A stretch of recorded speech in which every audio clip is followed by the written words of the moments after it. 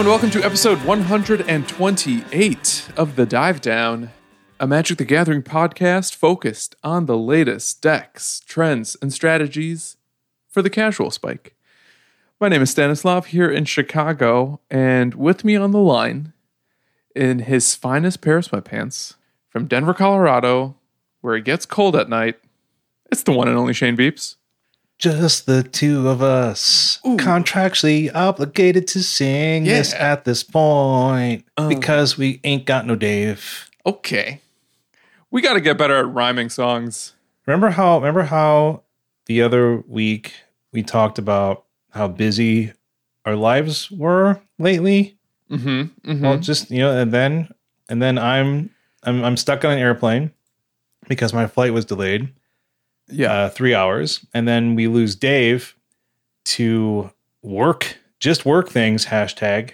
Yeah, he had to do a shift over at the diner. Over at Dive Down Industries, where we, he's got to man the mines. Mm-hmm. Mm-hmm. So the mines of Modern Horizons 2. I'm really glad you did have Spike on last week, though, because he just said everything I was going to say. It was like having me on the podcast.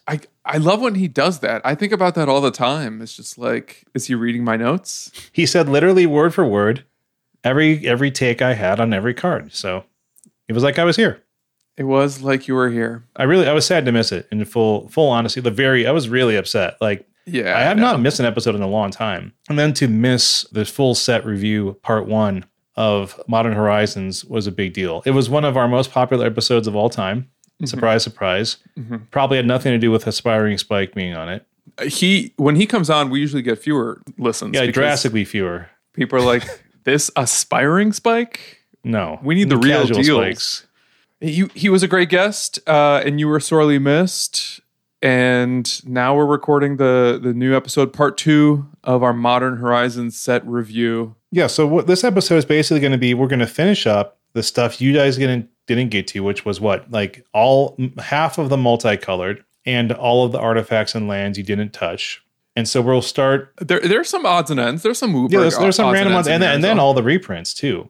Yeah. So we'll start back in. We'll start from white, and so we'll have a few things in like Wooburg, and then we'll have a lot more, I think, in multicolored artifacts and lands and stuff like that. Because we got to talk about if Arid Mesa is really going to make an impact in Modern.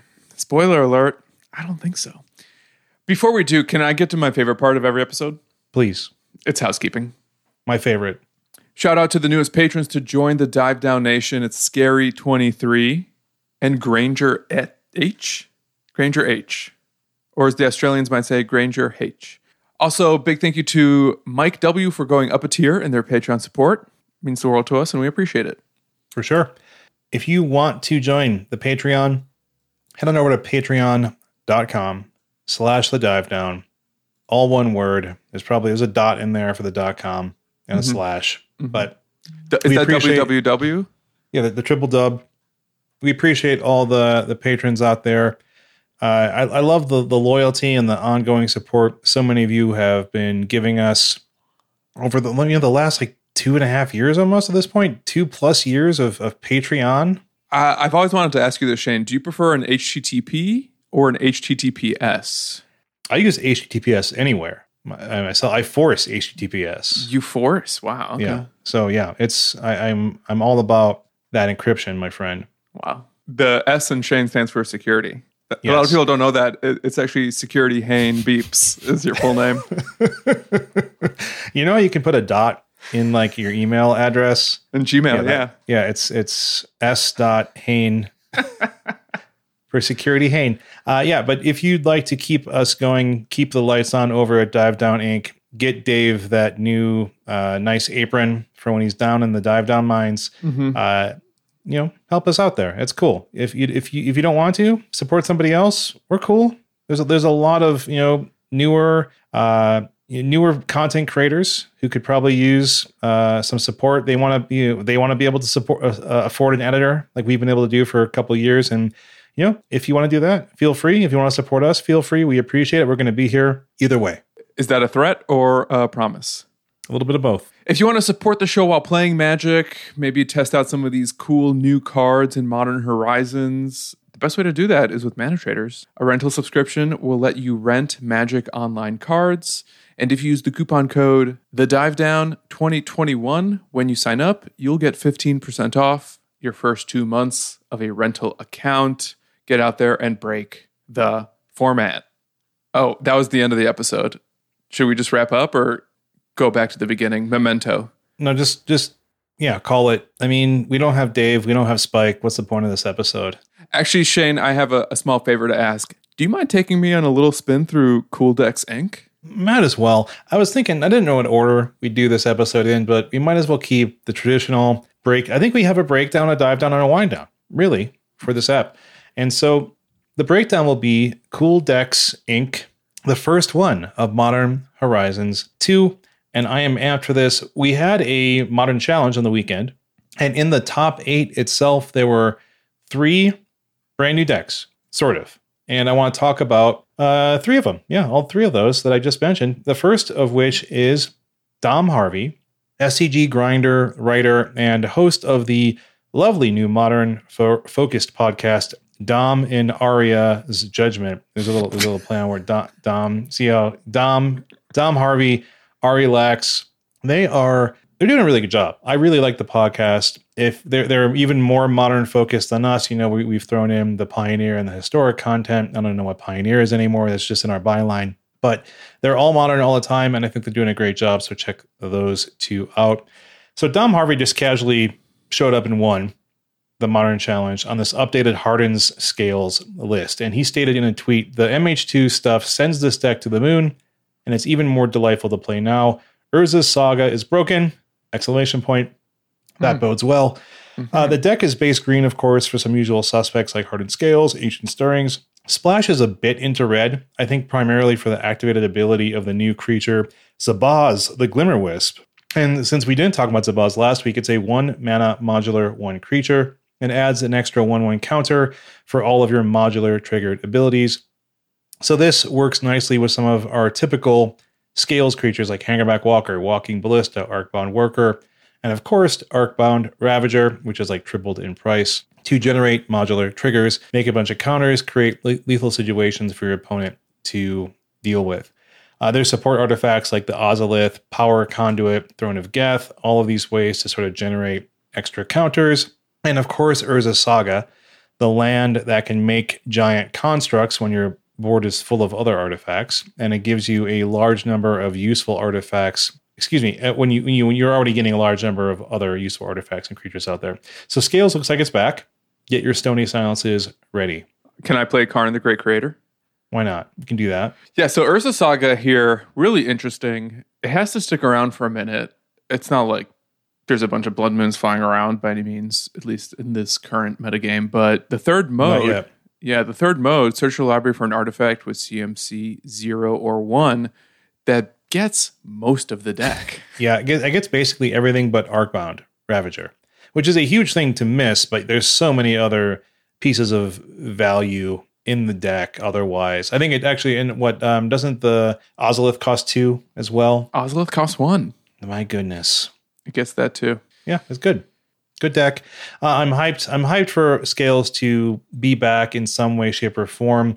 Of course, Scales, like Dredge, is one of those decks where if there's enough hate out there, it might be more challenging. But I think there's a lot of ways for players who are good at this style of deck to generate value and have some fun. One of the other new cards here is Power Depot, which is that artifact land that comes in taps for colorless. Thanks for pointing that out. And that has modular 1. What's interesting about talking about this card right now, right before we go through the set review, is that I just totally wrote that card off. And I'm both impressed and surprised that we can have a tapped land in the first place list of the first Modern Challenge, one of the first Modern Challenges after the set comes out. Yeah, I'm curious. He didn't mention anything about what he thought about the land. I'm curious what we'll see in terms of how often it is played, if it becomes more or less of that land. So it's cool. What else you got for me, Shane? Temur Footfalls Cascade. So right after Dom in second place was Mr. Fister with Temur Footfalls. This deck is built around getting free Crashing Footfalls off of the Cascade trigger of either Violent Outburst or Shardless Agent. There's no actual 2 mana value or 1 mana value cards in the deck, So if you cast either Violent Outburst or Shardless, you're going to cascade into Footfalls and spit out a couple 4/4 Rhinos. But there's a lot of other interesting ways the deck gets interaction in terms of things like Bonecrusher Giant, Brazen Power, Fire Ice, Force of Negation, the new card Subtlety. There's a couple strong 4-drops like Jason Mind Sculptor, Cryptic Command, rounding out the deck. This deck seems cool. There's a lot of value cards here. There's getting a lot of value, and 4/4 Rhinos do not hurt as well. Yeah, this might be one of the first cards I try once we start looking for content for our upcoming Sleeve Believe Heave video. I've never played with Shardless Agent. Yeah. Love the design, the very elegant design of this deck.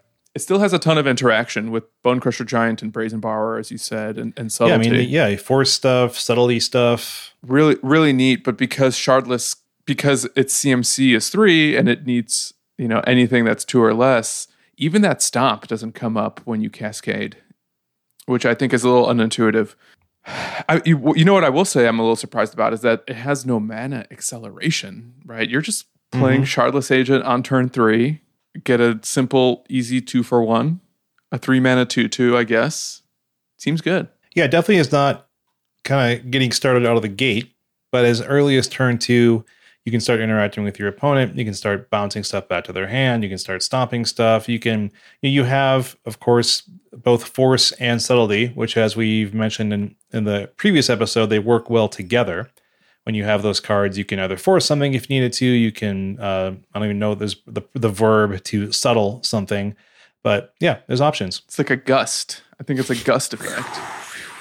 And you know what? You can just suspend Rhinos on turn 1 as well. I think that's a perfectly fine play. There's nothing else you can do to cheat them out. Stan, that's far too fair. That's true. Speaking of fair, let's talk about the next deck real fast because we got a lot of cards to talk about. We've got Food Gak, which is, I believe, a coin from Dom Harvey. Stan, are you looking at the Modern Challenge? Who was this pilot? I didn't actually write the pilot down. It's Drew, 3141. Well, this man from the year 3141. This is a deck I've been seeing on a lot of the Twitterverse, and this is a different build than I have been seeing. The main thrust of this deck appears to be generating food tokens through Asmo, as I will call her, and her Underworld Cookbook, along with Witch's Oven, Trail of Crumbs, and this then powers artifact synergies for cards like Emery and Metallic Rebuke. And then, of course, the Gak part of this deck comes from Feasting Troll King, a Throne of Eldraine staple. Normally costs 2 green for a 7/6 with Vigilance and Trample. More importantly, it can come back out of your graveyard by sacrificing 3 foods. And so one of the wild includes here to me is Oval Chase Daredevil. And that appears to be for refilling your hand with a card because it can be, if you discard this card, for example, into your graveyard, if you generate any artifact back onto the battlefield, then it goes back into your hand. That's I think it's a 3 and a black 4/2 or something like that. And what this does is it loops really cleanly with the cookbook because you can discard it to the cookbook and its tapped ability to generate a food, which then gets it back into your hand. I think it works that way, right? Because you discard it as part of the cost, and then you get it back. So with Asmo in play, you have all these foods, and that then allows you to remove opposing creatures if you need to by sacking 2 of those. I think this is a very grindy looking deck. Like you can grind your way to victory by removing creatures, by getting chip damage in, and then eventually sticking a Feasting Troll King to the battlefield, trample over whatever puny weaklings are on the other side. I have not seen this particular deck in action, but it looks like it can be explosive at times. It looks like it can grind at other times. I don't think this is the new Hogak, but it sure looks like a lot of fun if you like making food tokens. Yeah, so I'm looking at this deck list, and outside of the mana base, the most expensive card in the set, or in this list, is still Asmar Anomar Decay Dastanak Yuldakar. Otherwise, it's practically a budget list. Like, even the Feasting Troll Kings. It's like $1, $2. Yeah, they're less than $1. So I think that's neat. And maybe if this sticks around, now might be a good time to pick up those Troll Kings, because I don't think they were seeing a ton of play outside. Like, maybe they saw some standard play, but I feel like they're kind of bulk rare status until now. Yeah, I've seen some similar decks to this. This one is definitely different than the ones I have been seeing. I've been seeing decks that are leaning more heavily into the discard synergy and not into the sort of artifact synergy. Like they're using Blazing Rootwalla, Burning Inquiry, Goblin Lore, Insolent Neonate, Street Wraith, and of course Asmo and her cookbook. And the deck is trying to power out Vengevines from the graveyard. You get free or cheap hollow ones. You're also generating food tokens to get back Feasting Troll King as well. Mm-hmm. What's hilarious to me is that this deck is using another Throne of Eldraine staple, Bartered Cow, a common 3 and a white 3/3 that generates a food token when it dies or is, more importantly in this deck, discarded. So great flavor, and it's great to see this card finally get its day in the sun. Bartered Cow. Moo. Yeah, I'm hyped to test out that deck more than anything else, honestly. The new Vengevine style decks, I think, look like a lot of fun. It's Hollow One's back, Vengevine's back. I'm amped. Yes, I think these Asmore decks are kind of the breakout week 1 decks that are probably one of them for sure. That are probably getting the most hype in the immediate MTGO release. So something to keep an eye on. Yeah, I mean I think those decks, this is just the tip of the iceberg. Like this is just the first stuff we're starting to see be successful. We've seen all sorts of decks on Twitter. I think over the next few weeks, we will definitely be keeping our ear to the ground, be testing some things, and keep you all in the loop on what people are doing with Modern Horizons 2. Yeah, I mean, Saffron Olive has already figured out a way to play squirrels in Modern, so... Yeah, I mean, one of the squirrels that I think you talked about last week is perhaps a legitimate one of in Yogg. So we'll see. Life is good. All right, let's talk about some cards, shall we? Dan, do you want to have an official? Do you want to do an official break? Do you want to have a stay with us? Okay, we're going to take an official break right now. So I'm going to leave you with a stay with us.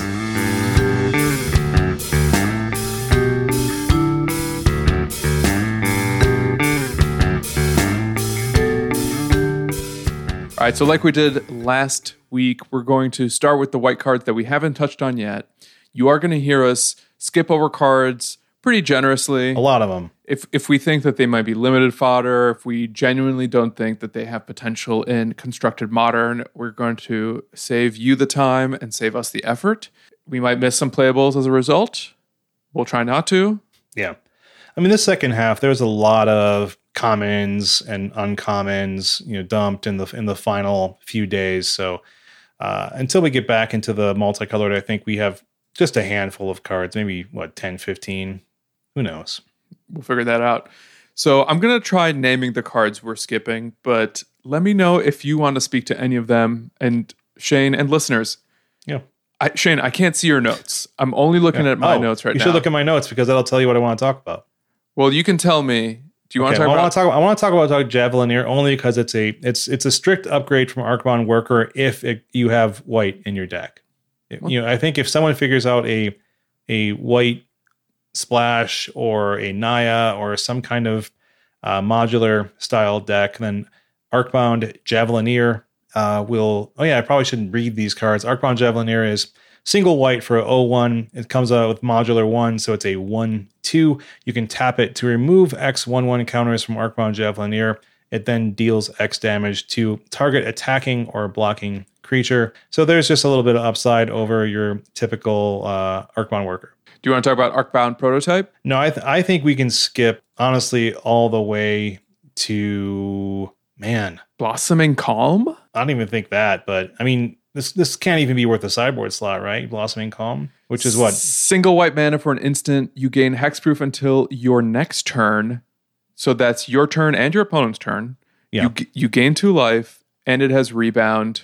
I think that's a lot of value, and I can imagine a universe where this is an effective sideboard card against burn decks. I don't know. I feel like there's other ways you would do the same thing, but I mean, I could be wrong. We'll find out. Yeah. So yeah, we're skipping Arcbound Prototype, Barbed Spike, Blacksmith's Skill. We covered Blossoming Calm briefly. I think we skip Caprachrome, even though Devour Artifact is very cool. Disciple of the Sun, pass. Fairgrounds Patrol, nah. Guardian Kirin, nope. Healer's Flock, yeah, it's 3 Healer's Hawks. We get it.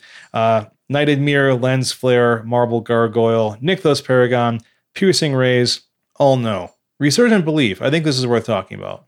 Which we're already back into, what? This is the end of white, correct? We're still in white. This is still a white card. Resurgent Belief. Right, so this has no casting cost. It's free? That seems dangerous. This is a sorcery with Suspend 2 for 1 and a white. And it reads, return all enchantment cards from your graveyard to the battlefield. Yeah, that's a legitimate card. There could be something there. Do you think this only goes into Enchantress decks, or do you think you could actually generate a little value from this in anything that's running circumstantial, maybe enchantment-based removal? Oh, yeah. A lot. I think there's definitely something here. Importantly, the Suspend cost is cheap. Mm-hmm. So that's really good, right? The Suspend 2 is cheap. Like, that's one of the good things about the Suspend cards in this set altogether, is that we can legitimately think about, Suspend 2 is not Suspend 4, obviously, right? But like you said, Stan, I think enchantment decks personally are going to be bad. But there's something definitely to be said in terms of enchantment-based removal, in terms of the oaths, in terms of there's prison decks that rely on their enchantments. Like if people are sort of picking off these individual enchantments one by one, and you just are like, well, here's my Resurgent Belief. Good luck, Joker. And then, I think there's a lot of options here. It's efficiently costed. That's interesting. So maybe a deck running something like Ghostly Prison, like a red-white enchantment-based prison strategy. Yeah, my nightmare. Yeah. Do you think maybe this is coming in out of the sideboard once they're bringing in, all of their enchantment hate? You have like a little bit of recursion? Potentially. I mean, I don't know if that's going to be the primary way it's played. I think there's a lot of other combo style things that are more important and more interesting. But I don't know if this is on my broken or useless list, but I think it's one of those things where it's going to be doing, if it's played, it's going to be doing things that you're like, oh no, not like this. Interesting. Yeah, I mean, for what it's worth, I think it's a pretty narrow role player that kind of demands like a certain type of build around plan. But I can see it being a little sneaky, a little sneaky stinker that just like, oh, now we're playing Cast Out in Modern because we can cycle it early and then get it back later if we really want to. Why not? All right, so I think we're going to skip Search the Premises. Yep, gone. Skyblade's Boon. I would not look for that card. I'm frustrated by Skyblade's Boon because I think Griff's Boon is just better and was in a standard set. Mm-hmm. Maybe it's just limited fodder. Soul of Migration, pretty expensive. Unbound Potential. Nah. Burdened Aerialist. I feel burdened just reading that card. Ethereum Spinner. Nope. I'm doing a spin move past this. Floodhound. Nope. Foul Watcher. Upset this exists. Don't you think this would go straight into your Nightmare Oathbreaker Commander deck? Well, you know me. I love weird tribal decks. All right. We are in blue territory now. We've been in blue territory. Hard Evidence. No, but I love it. I love that this card exists. I think it's a cool card. Inevitable Betrayal. So let's talk about another suspend card. Another suspend one. Suspend 3, 1 blue. So rather than cast it from your hand because you can't, you have to pay 1 blue and exile it with 3 time counters on it. When this resolves, you search your target opponent's library for a creature card and put that card onto the battlefield under your control. Then that player shuffles. This is kind of good, right? Isn't this potentially really good? I think this is bad on turn 6. You think? But I think in like an Ask for Told or Electro Dominant strategy where you can actually cast this early, I think this comes out of the sideboard and it's a huge haymaker. Yeah, this could do cool things. Like this is a big card. And the stuff that like everyone's looking at Emrakul, obviously, but if we consider the Wurmcoil possibility, Wurmcoil, that's a card. But even maybe these Unearth Persist decks. Yeah. Like if we see an actual graveyard strategy emerge out of the set because of Unmarked Grave, I can see this being one way to actually fight that deck in addition to Graveyard Hate, where you can both attack their graveyard and then yoink a card that's whatever their payoff is straight out of their library. But again, I think this is a pretty narrow card as well, where it's going to be really good in the deck that can make it work. Yeah, it's definitely, I think, never going to be cast fairly. I think it has to be like you said, the As for Told style cheaty decks. And like you said, I think it's in the sideboard. But then when it's there, I think there's a lot of cool things this card can do, and I would not be surprised to see it be part of a cool strategy. Fun. Let's give it a believe plus. Yes. All right. Next up, Murktide Regent, which I also want to talk about. Yeah, me too. Yeah, this is a cool card. CCI, Cool Cards Inc. Murktide Regent, 5 blue. Wait, that's expensive. Oh, wait, it does Delve. Oh. Each card you exile from your graveyard while casting this spell pays for 1 generic mana. So it can be as cheap as blue if you have 5 cards in your graveyard to delve away. It has flying. It's a 3/3. That's still not very good. Oh, wait. It enters the battlefield with a 1/1 counter on it for each instant and sorcery card exile with it. So if you have the dream of 5 instant and sorceries and you cast it for blue, it enters the battlefield as an 8/8. And then again, when an instant or sorcery card leaves your graveyard, put a 1/1 counter on Murktide Regent. That's kind of gravy. That's potentially interesting if you are getting other cards out of your graveyard for some reason in the future. But yeah, I think what this card seems powerful. It's something that can be countered. It's something that can be, removed with non-fatal push, non-lightning bolt style things, right? I mean, sometimes it will just die to bolt. I mean, I don't think anyone's going to cast. I don't think people are going to be really casting it as a 3/3 that often. It can be, it can just be simply counterspelled, right? But it can also be a 3 mana 7/7 fairly easily. You know what I mean? I think that's pretty reasonable. My question is for you, Stan, though, in a world of Shark Typhoon, is this that much better? Like, don't blue decks just want to have uncounterable flash sharks rather than something like this where it's conditional, you have to work for it? Yeah, I do think that this is going to be at least a 2 mana 3/3, if not a 4/4, and maybe a 5/5 really often. And for 2 mana, you're not getting a shark. So I think this actually requires a little bit less of you. Sure. Like you gain the mana efficiency. To get a threat. Let's be real, Shane. I want to believe. Like, this is the type of card that... You got to do what? I said I want to believe. Got to do what? I got to believe. Stan, is that before your time, Parappa the Rapper? I didn't play. I was an N64 kid, so I didn't really play the PlayStation hip-hop games. Whoa. Stop the car, Stan. So, do we agree casting this for blue is going to be really easy as early as turn 2? Like, even Death Shadow can just slot this instead of Garmage. And then they have, like, a flyer on turn 2. Anytime you get, like, a land, a Thought Scour, a Bauble, a Street Wraith. People don't play Tombstalker right now in Shadow decks. And Tombstalker is on color for Shadow. I think that this card, the reason this card will work is because it's in blue and it's a Delve flyer. And I think it's going to fit better into that color strategy than the basic splash that Grixis Death Shadow had in the blue in the previously. So I think the fact that this is a double blue card says the kind of decks that are going to run it. And I think they're going to have more instants, more sorceries. They're going to be able to leave up counter magic, like you said. That's kind of an advantage of this, is where a big shark is always going to cost that mana. But a big Murktide Regent might leave you multiple counter spells up to protect it or something like that. So I think that's cool.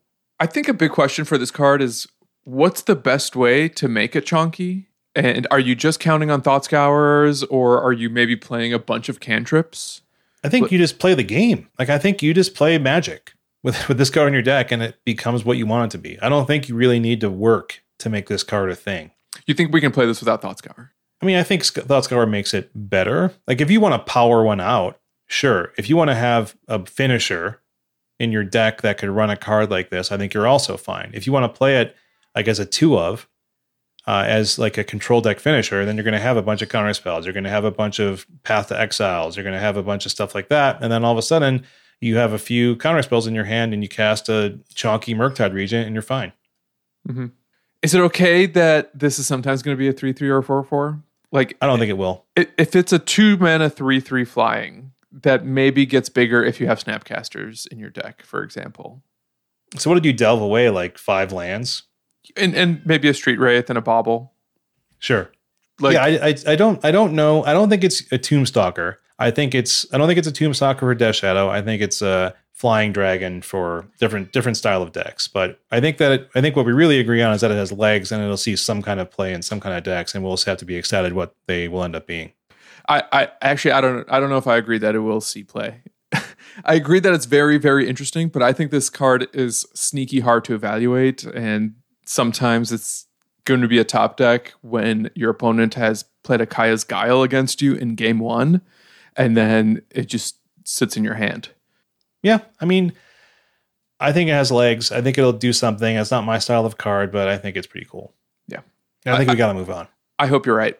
Okay. And I agree. We do have to move on. Yeah, let's skip Parcel Mirror, Raving Visionary, Recalibrate, Specimen, Collector, Steelfin Whale, Cool Whale, Thought Monitor. This is a card I originally was just going to be like, not really something, but I'm starting to come around on this card. I think I kind of overlooked it early on. All right. Thought Monitor, 6 and a blue forward artifact, creature, construct at rare. It's a 2/2 flyer with affinity for artifacts. Oh, I was going to say, that seems really expensive for 6 and a blue. Right, but if you have 6 artifacts around, it's just a single blue mana for a 2/2 flyer, and it has this extra line of text. When it enters the battlefield, you draw 2 cards. Yeah, so it's like a Thoughtcast, but a little ornithopter thing. It's a construct. Construct this, 2 cards. Yeah, I mean, basically, it's just like, what? This is going to be an efficient way to draw 2 cards to get a 2/2 flyer, probably. Mm-hmm. Okay, so if this is a 1 mana 2/2 flying, draw 2, amazing. I mean, that's best case scenario, though, right? That's my issue. Here's my question. When is this not worth it? Is it worth? I think it's still worth it at 2. I actually think it's okay at 3 because of the drawing 2. Yeah. But like at 4 mana, doesn't it start to hurt? Yeah. I mean, but if here's the thing, I think, is like you put this card in your deck to be synergistic. Like Emery sucks if you don't have artifacts too, right? Mm-hmm. But this card is kind of like it's part of your overall game plan. If you don't have other artifacts on the board, you're losing the game anyway. So it sort of just works because the rest of your deck is working. I know it's kind of like not the best way to look at a card, but I think that this is one of those times where I'm tempted even not to look at the raw floor, because the raw floor is going to be one of those things where you're already losing, and it won't catch you back up, but probably 3/4 of the rest of your deck wouldn't either, because it's a synergy deck. And a lot of your cards are very bad on raw power. So this is kind of another one of those things where, yeah, it's not great by itself, but that's what your deck is designed to do. Be good as a collective. Unlike the ability to turbo out the Murktide Regent, part of me worries that keeping 6 artifacts around is actually harder. And unless you have, this isn't going to go in hardened scales, but unless you have like that type of deck where you're just dumping a bunch of 0 and 1 mana artifacts that manage to stick around. Sure. Affinity, baby. Was Affinity able to cast this consistently? Oh yeah, like even with Mox Opal? Oh yeah, you could do something like this in Affinity, I think, rather easily. That's the thing, though, is like I think a lot of times Thoughtcast became one of those cards you didn't even main deck that often, because it was just like, well, what am I really doing here? Is it that valuable? So yeah, Thought Monitor, I think we'll wait and see. It's better than I originally thought. I think I'm willing to believe. Stan, Shane, you want to move on to Tideshaper? You talked about this last week, so yeah, no matter. I don't need to talk about this again. I forgot. This is one of those things you were just like, we need to talk about this. Emergency breaking. I was like, boop, boop, boop, boop, boop. Tideshaper. All right, break the ice. Okay, so black sorcery. Yeah. Destroy target land that is snow or could produce colorless, and has overload for black, and then destroys each instead of target. So that's kind of brutal. I mean, this is a heavy black based card, right? Like having black mana is not the easiest thing in the universe, but it's truly brutal. I think if David was here, he would say this is a sinkhole effect, which is a black destroy target land. This is narrow, right? Like, how often is snowlands or colorless lands actually relevant in kind of like your average modern game? I mean, it's a sideboard card. It's just another in the Hey Screwtron series, I think. Yeah. I do wonder whether Tron can really stick around in this world based on some of the stuff we're seeing in this set and just in general. But I feel like the hardest thing, though, is like black is a very particular style of deck. There's not a lot of decks, I think, right now that are designed to cast a spell like this, at least early. Mm-hmm. So we'll have to wait and see. I think there's just another piece of utility that's just like, yeah, it sucks to be Tron sometimes. Yeah, maybe if Esper Control sticks around, which I kind of think it will, this could be some sideboard technology against Tron. Though I'm of the opinion that I don't know how much longer we're going to need to be dedicating anti-Tron cards as much as just cards that are also good against Tron, like generic counterspells. I hate to see it. I hate to see there's so much Tron hate in this set, so much Eldrazi Tron hate, colorless land hate. But Tron people are going to keep doing what they're doing, including me sometimes. So I hope so. I mean, I bought that deck during quarantine, and I never got to play it in paper. You can always have fun with Tron. All right, next card. I actually think as we're talking about alphabetical next card, Cabal Initiate. Okay. 1 in a black human warlock. It's a 2/1, and it reads: discard a card. Cabal Initiate gains lifelink until end of turn. It also has Threshold. It gets +1/+2 as long as 7 or more cards are in your graveyard. It just, Shane, this card says discard a card. That's a good point. It's a free discard enabler. Yeah, that's a good point. And you can do that the turn it comes down. What other free discard enablers do we have for 2? Lotleth Troll is like what, Golgari, right? I mean, I think technically Underworld Cookbook, but... No, you have to tap that, so you can't use it over and over again. That makes sense. You'll be right. There might be something there. It's easy to cast. It's single colorless and a black, so go for it. Single generic and a black. This to me is like a useless or broken card. Potentially. The 2 vibes. Do you want to talk about broken card? Yeah, let's do it. Dauthi Voidwalker, another black creature, Dauthi Rogue, rare. It's a 3/2. It has Shadow, which can only block or be blocked by creatures with Shadow. There's not a lot of those that see any play. If a card would be put into an opponent's graveyard from anywhere, exile it with a Void counter on it. You can tap and sacrifice Dauthi Voidwalker. You can choose an exile card an opponent owns with a Void counter on it. You can then play it this turn without paying its mana cost. Yeah. Wee. So what's cool about this design is that it's broken. This card is so good. But I love that. Let's say someone, bolts or stomps the first Dauthi Voidwalker. It dies really easily. And maybe that's a good thing. But because of how these void counters work, I think this is an example where the next Dauthi you cast can play whatever the first Dauthi helped exile. They're not even legendary. So you can just have 2. You can just have 2 out there. Just play 2. Why not? I think this card's incredible. Maybe possibly the best black card in the set. I think it might be the best card in the set. Full stop. I think. I don't know if I'm ready to go that far, but you might be proven correct eventually. I mean, the floor. It's in the floor alone. 2 mana value, 3/2 unblockable. That also acts as a leyline bear. It also has the random upside of just winning the game. If you happen to exile something incredible through something like discard, through something like your favorite card, Thought Scour, whatever. So note this is also another great combo with Lurrus. I'm absolutely looking for as many reasons as possible to cast Thought Scour on my opponents, to Shane's chagrin, and now you can't even fault me for doing that. Yeah, I mean, I'm going to say this now. I wasn't here last week. Lurrus cannot survive Modern Horizons 2, in my opinion. There's no way Lurrus can survive the coming months of this metagame, unless other things are so much worse than it that it sort of sneaks through for a while. There's just so much at 2 or less that's a permanent. That's just going to be bonkers. Can't wait. Yeah, this card's super good. I think this card's amazing. I just hate it does so many things. It's also versatile. I don't think this is a type of card that just needs to go in a specialized deck. You can just play this in any black mid-range plan. It's just value. Think about this in a maybe some sort of mid-rangey deck that has discard. Yeah. And it can cast this reliably on turn 2. With the mana we have these days, it's pretty good. You're good to go. You incidentally get value off it, and you incidentally get the chance to just steal a game with something insane. It doesn't even need to have yes, you're probably playing this in the same deck as Thoughtseizes, but you can also cast the cards you kill with a Fatal Push. Oh my gosh, yeah, you're right. Right? It's just like a cruise value any way you play mid-range. It's bonkers. It's bonkers good. I know that people have been extremely high on this card. I don't know if they're high enough. I think it's super good. All right, let's keep going. Echoing Return, nah. Let's just say what we're going to skip. We're going to skip probably Echoing Return, Guildblade Prowler. Hold on. What?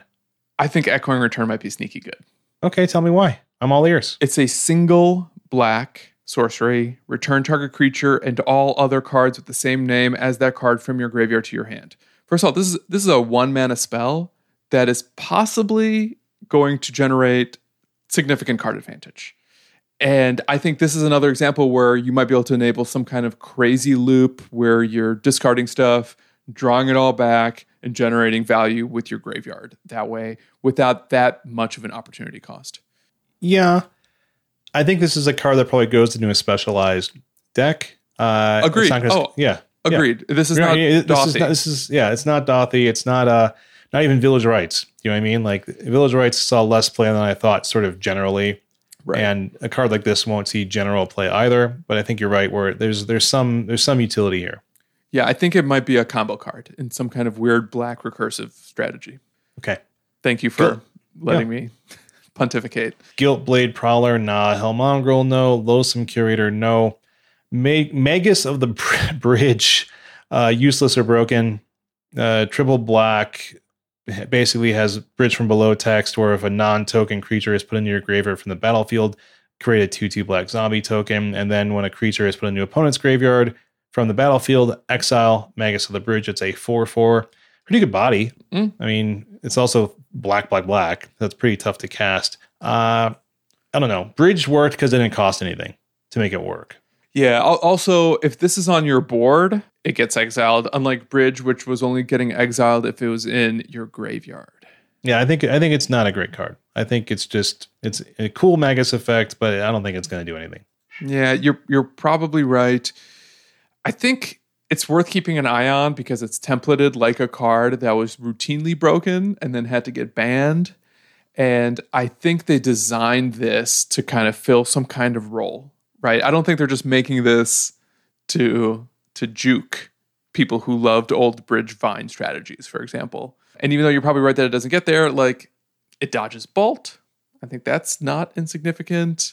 And maybe this is some way to enable like a big combo turn to make a bunch of 2/2 black zombies that help you win the game on the spot or the next turn. Yeah, we've given this card more time than it deserves. Tell us the next things we're skipping, Stan. Okay. Necrogoyf. We're skipping Necrogoyf. We're skipping Nested Shambler. We're skipping Radiant Epicure. We're not talking about that spooky starfish. We're also not talking about Tizarus Charger. I don't think we're talking about Tragic Fall. I don't remember if we've ever even talked about Tragic Slip. I don't think so. I think Vermin Gorger is a pass. I think we're passing on Vile Entomber. Yeah, no.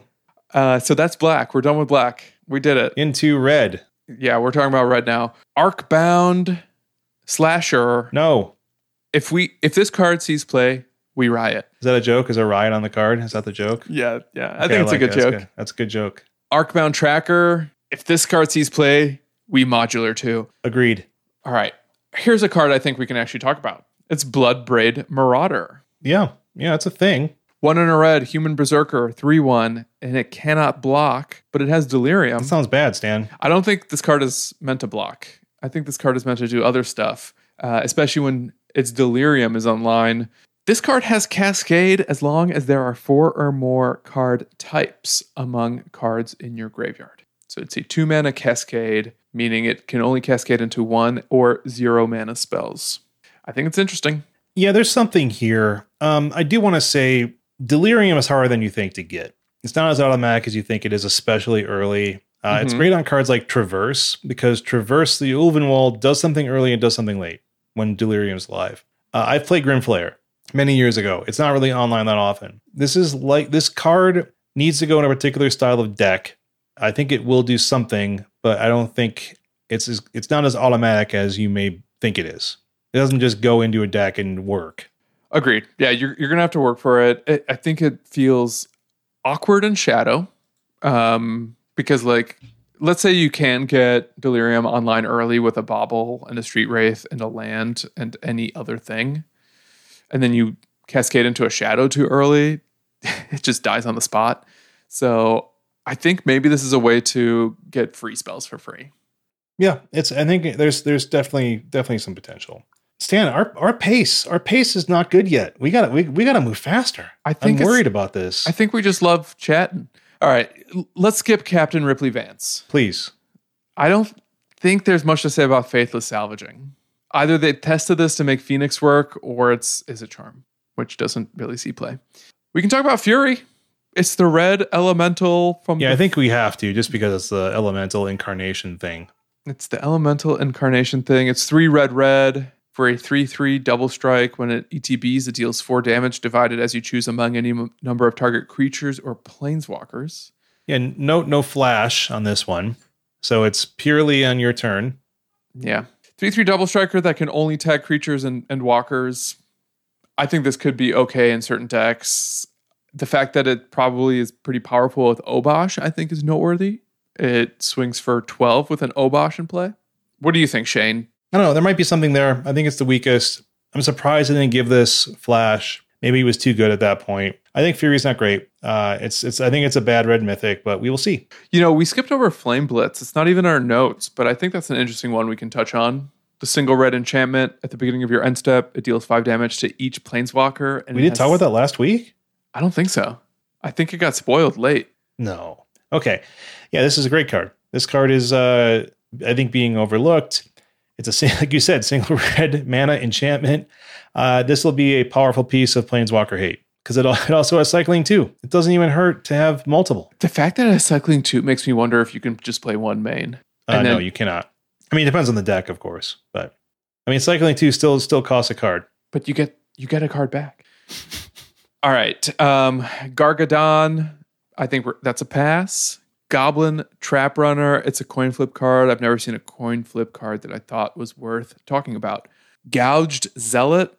That's a pass. Kaleidoscope. Kaleidoscorch. Thank you. Cool design, but I don't think it's all that interesting for us. Lightning Spear. That's a pass. Mine Collapse. No, I don't think so, Tim. It's kind of free.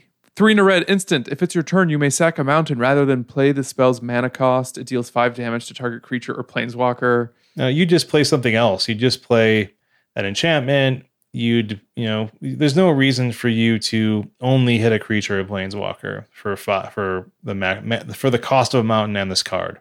I think. Yeah, you're probably right. Mount Velus Manticore. That's a pass. No. Revolutionist. No. Strike It Rich. Yeah, did you talk about this already? I didn't hear you talk about it last week, did you? Listen, if we did, we liked it then, and I think we like it now. Single red sorcery, create a treasure token, and it has flashback, 2 in a red. Listen, maybe one day Manamorphose gets banned and we can play this in Prowess or Storm. I mean, this is a unique effect for a cheap cost. It triggers Magecraft as well as Prowess. So, I think it's also them exploring how they can template free mana in a slightly safer way, potentially. Yeah. All right. A bunch of stuff we're skipping. I almost don't even want to talk about them, but Tavern Scoundrel, Unholy Heat, Viashino Lashclaw, Bannerhide Cruciak, Blessed Respite. Oh, we're in green now. Yeah. Blessed Respite, Chitter Spitter, Crack Open, Deepwood Denizen, Duskshell Crawler, Flourishing Strike, Foundation Breaker, maybe sideboard, probably a pass. Funnel Web Recluse, Glimmer Bairn. Stan, I know you have something you like about this. I wrote so much about Glimmer Bairn. It's like, I think this card loses a lot of its appeal if you can't see the beautiful art. It's my favorite art in the set, and maybe will inspire my first foray into cosplay. I would look really good in that outfit. This is probably a nothing burger. And maybe it's just a popper card, but I'm going to read it really quick. Single green for a 1/2, sacrifice a token. It gets +2/+2 until end of turn. Maybe it's a payoff in some kind of weird critical mass token deck. Last week we talked about that card that makes 3 tokens, and then we talked about that other card that doubles the amount of tokens you make, or triples even. We've got a bunch of squirrels going on here. We got stuff that makes like pests and saplings. Eldrazi Scion. Like, it's efficient. It's probably just like a Pauper ATOG replacement. Pauper Staple Glimmer Bairn. Weird bee thing. What is that? Is it a butterfly? I think it's an oof wearing a Halloween costume. Cool. I want to believe And You gotta do what? I gotta believe. Yeah. Okay, let's move on. Jewel-Eyed Cobra. Nope. Smell Fear. That card smells. Rens, Run, Hydra. Hydra's that scale with mana. Don't see Modern play now. I don't see why this one would. Arcus Acolyte. That's a pass. Breathless Night. That looks like a pass. There's a ton of text on this card. Hold on. So we're into multi? Yeah, we're in the gold cards now, dog. Okay. Good. So we're almost caught up. Yeah, we're doing okay. Don't panic. Shane, baby. Captured by Legax. No. It's fun. Chrome Courier. That's a skip. We're skipping Combined. Chrysalis. Combine Chrysalis. Cool card. Cool card. Dakon Shadow Slayer. We talked about this last week, right? I feel like maybe we didn't get through the gold cards. Actually, no. I think this is where you ended up. Yeah, Dakon Shadow Slayer.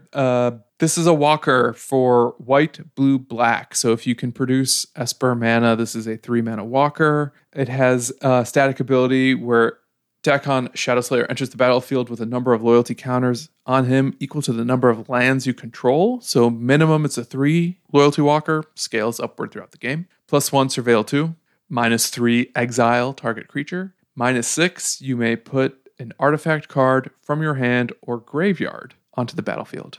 I believe Aaron Forsyth said they tested that final ability to allow players to fetch and found that was too powerful. So they scaled it back. And I thought this card was interesting before I heard the fact that they needed to scale it back. This does a lot, right? It fills your yard. It can maybe put something into your graveyard for you to cheat out. That artifact, it doesn't need to be like an equipment or something. So you want to think about Stoneblade, but you don't have to, right? You can think about like, what is it? Blightsteel Colossus or whatever. Mm-hmm. Oh, you know why you think we talked about this, Hank? Because we did on the very first early spoilers episode. Oh, that's probably it. I don't know. I don't think this is very good, but at least it's not busted for a 3-mana walker. I think this might see play in particular builds. I think it's cool that walkers are like this. I think the walkers in the set are cool because they are not just raw amazement. Like I think they have to be part of a strategy. And so I think this is another one of those cards, and I'm happy to see it. Let's move on. Yeah. All right. Dihada's Ploy, no. Dray Keeper, no, but great art. Ether Sworn Sphinx. I think this is a very safe but very fun. I don't know. It's a 7 white blue affinity for artifacts with flying cascade. So if it does something, it's going to do a cool something, probably. But the problem is that all the artifacts you put in your deck to make this thing work are going to mess up your cascade. Yeah. Because it just cascades into anything and everything. That'd be very bad. Imagine cascading to a bauble. No, I don't want to. That sounds very bad. Fondery Helix, probably not. Probably not. It's just too expensive for what it's doing. Garth One Eye. Coolest card. Cool card. I think we talked about this in the early spoiler episode. It's that Wooburg one where you can do one of 6 things, including make a Black Lotus token. I don't think we talked about this one yet. Oh, we definitely did. You basically you can tap Garth One Eye, who costs Wooburg for a 5/5. You can tap it to make anything that hasn't already been chosen from stuff from Alpha. Disenchant, Brain Geyser, Terror, Shivan Dragon, Regrowth, and Black Lotus. And you can make a copy of that card with a chosen name. You can cast the copy. You still pay its costs. I didn't realize that. That's much worse than I anticipated. But I guess getting a free Shivan Dragon's a little busted. Mm-hmm. But note that Black Lotus does cost 0, 1? It does. It's a 0. Fair and balanced Magic card. Not going to happen, but thank you for making this card, Watsy. Until there's a way to cheat out Wooburg mana, yeah, this is a commander card. And maybe the sweetest commander card I've ever seen. I'm going to read this third. No, this is the second walker. We didn't cover any of the walkers yet. I'm impressed. Gaadrone Dihada, 1 Grixis, Legendary Planeswalker Data. She's a 4 loyalty. Protection from permanents with corruption counters on them. What's a corruption counter? I think it's that thing from Horizon Zero Dawn that, some of the robots have corruption. Oh, I didn't know that. I've only briefly played that game. If you +1, each opponent loses 2 life. You gain 2 life. Cool. Oh, you also put a corruption counter on up to 1 other target creature or planeswalker. -3, you gain control of target creature or planeswalker until end of turn. You untap it and put a corruption counter on it. It gains haste until end of turn. -7, you gain control of each permanent with a corruption counter on it. Shane, No, this card's pretty cool. I think this card's incredible. You're insane, but go on. Well, first of all, I like that she protects herself with a plus ability. She does not truly protect herself. But she does, because How? she has protection from permanents with corruption counters on them. And let's say your opponent only has one Okay. creature. That's like photection. Right. But it will line up in that way where you're playing Grixis, so you're controlling the board. You let one thing survive. You play her, tick it up, and they can't attack her. I think 4-mana walkers should be. I think you should plan on a 4-mana walker protecting itself in some way. So I think that's fine. Go on. Cool. I think the -3 both allows you to somehow pressure your opponent while also protecting her, because you get to put a corruption counter on it. And then the -7, it's like, sure, you win the game because you vaulted a walker. So I do think that this is a cool card if Grixis control is good. And I think that's something that Spike said. I think I have hidden his column because he's not on this episode. If Grixis control is decent, this card will see play. It will allow you to slowly take over a game. That's dope. I think there's a lot of stuff you can do with it. Well, I mean, I think there's a few things you can do with it, and it'll be very good at doing those things if you have some kind of protection, some kind of counter spell, some kind of removal. I think you're going to be good to go, and this card will fit into that. I also heard on a different podcast, I forget which one it was, but they were repeating. Oh, it was the other new modern podcast called Mishra's Babble. Oh, I've heard of that show. Yeah, with some not quite friends of the show, but people that we've interacted with. Hey, Shane. Yeah. We might have some friends of the show on Mishra's Babble. Oh, really? I'll just leave it at that. Winky. So life gain in Grixis is good. It's not a thing you commonly get. So this is life gain in Grixis. So I think it's good. I think that this card will see some kind of play, but only if the deck that it's going to go in is going to be okay. I don't think it's going to make a deck good by itself. Yeah, I agree. And then you're just going to cider out a ton when you don't have like an opponent who plays creatures or walkers. Cool. Goblin Anarchomancer. This card is wild. Red green for a 2/2. Each spell you cast that's red or green costs 1 less to cast. 1 generic less to cast. Correct. Thank you. So yeah, each spell. This is not instant or sorcery. Each spell you cast that's red or green, if it has generic mana in the casting cost, 1 less. So last week with Spike, we were talking about what's going to be the red-green storm enabler, and I think this is it. Here it is, baby. I kind of love it. Yeah, I mean, green does everything now. So it's not like you need blue. It does everything. I like that it makes all of your spells cheaper, not just your rituals, but even your storm payoffs. Let's say your storm payoff is a creature. Maybe you're playing other creatures. I think there's something going on here. Yeah, this will be a deck that people will play. People will test this deck. You will go up against this deck, whether or not it's in a league or the practice rooms or something like that, or in your LGS. You're going to see this card on the battlefield, and something broken will happen to you at least once. And then, depending on how good it is at doing that over and over and over again, remains to be seen. So I wonder if this card is so flexible that you can even toss it into like a red-green X Zoo deck or even Panza. The rate's not there is the thing. Panza maybe, because then you get kind of the ongoing mana advantage that you accrue. Mm-hmm. But like this is not like a Burning Tree Emissary, like Bushwhacker Zoo. This is not like a Tribal Flames type thing, I don't think. Simply because you need to move a little bit faster than this card enables you to do. But I think you're onto something where it's like, how much value is this generating me over the course of a game in like a Panza style deck? Yeah. Yeah, it survives Lava Dart. That's important these days. I hear that's a popular card. Card's good. Okay, let's move on. Please. Graceful Restoration. Gotta pass. Grist the Hunger Tide. Yes. So sick. YES. I love this card. It's my new friend Grist. A bunch of insects in a trench coat. So Grist is a legendary planeswalker for 1 black green. If you're playing at home, that's Golgari. As long as Grist the Hunger Tide isn't on the battlefield, it's a 1/1 insect creature in addition to its other types. So everyone else knows until it shows up. That's secretly just an insect. You can +1. It comes down with 3 loyalty. You can +1. Create a 1/1 black and green insect creature token, then mill a card. If an insect card was milled this way, put a loyalty counter on Grist and repeat this process. So all you insect tribal fans out there, going to do well with Grist. -2, you may sacrifice a creature. When you do, destroy target creature or planeswalker. -5, each opponent loses life equal to the number of creature cards in your graveyard. Okay, so this is an important card for a number of reasons. One, it's a 3-mana walker that protects itself, truly protects itself. There's I think the list of 3-mana walkers that does that is 2. It's Nissa, 3-mana Nissa that makes a 0/1 plant token. This is a legitimate, 1/1. It's a little bit better than the 0/1. So there's that. I forget the other one. It might be one of the random Ashioks or something like that. So that's important. Step number 1 is at least a 3-mana walker that protects itself and then has some ongoing value. The is it on the battlefield thing is wild, okay? You can Chord for it. You can Eldritch Evolution into it. You can Coco into this. You can basically any way you have of getting a creature out of your deck or out of your graveyard, you can do that. So this gives you planeswalker value with creature, with the ability to fetch it up like a creature. That's really great.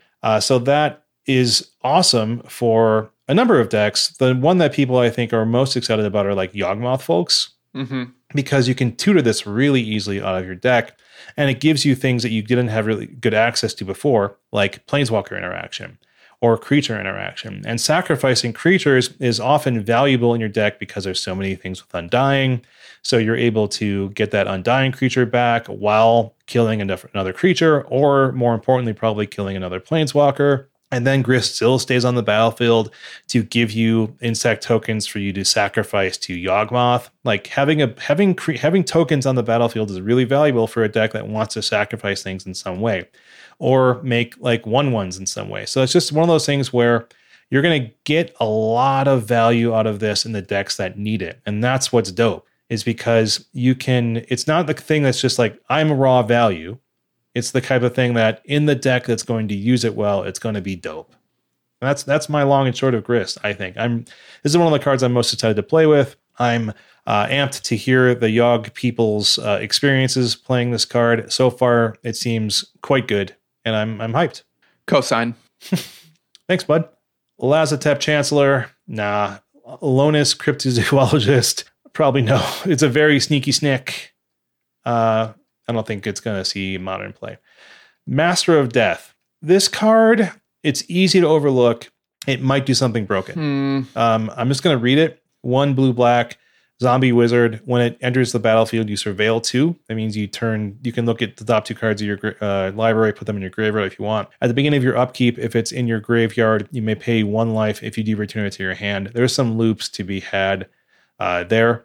It doesn't dredge, that's for sure. But I think that people are, I think in other extended formats, they're liking Master of Death. So we'll see what it does.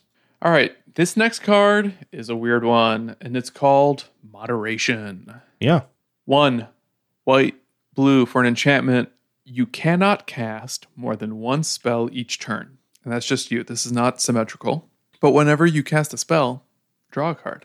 This is either incredible or borderline unplayable. I don't think it's useless or broken. I think it's just either a great value engine or a trap. Yeah, I think it's a little bit too expensive to be a value engine, but I wouldn't be surprised to see this do something interesting. I'm pretty sure it already appeared in a blue-white control deck in one of the Modern challenges over the weekend. Yeah, put it in a Fires deck somewhere. I don't even know where Fires is legal. I don't think Modern. Is Fires banned in Modern? It is not. What? It doesn't see play? Why not? Do something cool. It's legal in Modern. I'm trying to play figure Fires. out. Play Jeskai Fires with moderation. I'm convinced I saw it somewhere, but it's a little hard to figure out exactly where I saw that. But I'm 90% positive I already saw it appear in some deck. Yeah, I'm sure it's doing something. If you're playing Draw Go Control, this is something. Me. I love playing Draw Go Control. It is your favorite deck. This is something you can tap out for and protect with a Force of Negation. Not that you even necessarily need to protect it, because no one's playing enchantment removal except Esper Charm players. And then you can just make shark tokens or cast a walker and draw tons of cards. Maybe this can make Approach of the Second Sun playable, or just win with Teferis and colonnades. Maybe blue-eye control decks don't need to cast more than one spell per turn, and the only place I can see that being real painful is in maybe control mirrors, where you have to get into counter wars. Yeah, I just feel like I want other ways to cast spells. Like I want fires or something like that, right? Or I want a lot of stuff I can do on my opponent's turn, because then it lets me sort of double spell this a lot, because I'm doing that also on my opponent's turn. We'll see. All right. Do you want to talk about Piru the Volatile? No, because I don't like upkeep costs on my creatures. Priest of Felrites? Yeah, this card is really good. I think this card is sneaky good. I think people are kind of overlooking it for now. I don't think they will for long. White and a black. Human Warlock. 2/2 rare. You can tap it and pay 3 life, and you sacrifice the priest. You return a target creature card from your graveyard to the battlefield. Okay? Mm-hmm. It also has Unearth. 3 black-white to get this back onto the battlefield to do it all over again. Mm-hmm. So this is just another way to get a great card. Target creature card, not legendary, not non-legendary, any creature card out of your graveyard onto the battlefield. This will be part of Reanimator strategies. It's too good not to. It's too cheap not to. You can do it as early as turn 3, and unearthing it to do it again. The card does what you want it to do, which is you sacrifice it, and then you can unearth it later when you have the opportunity to do so. You probably are having other kind of unearth cards already. Like if you have, what's the card that people have been talking about, Stan, the black one that's not legendary. Yeah, you could play it in a persist deck to cheat on the unearth cost and then do it again. So it's just like there's all kind of ways that this fits into the kind of decks that want to play this card. I think it's going to be really good. Yeah, I like that you can literally cast Unearth on this to get it back. Claim to Fame. Yeah, this is a super grindy card. Like just grind city, even if it's not a cheaty deck, it's just a grindy card.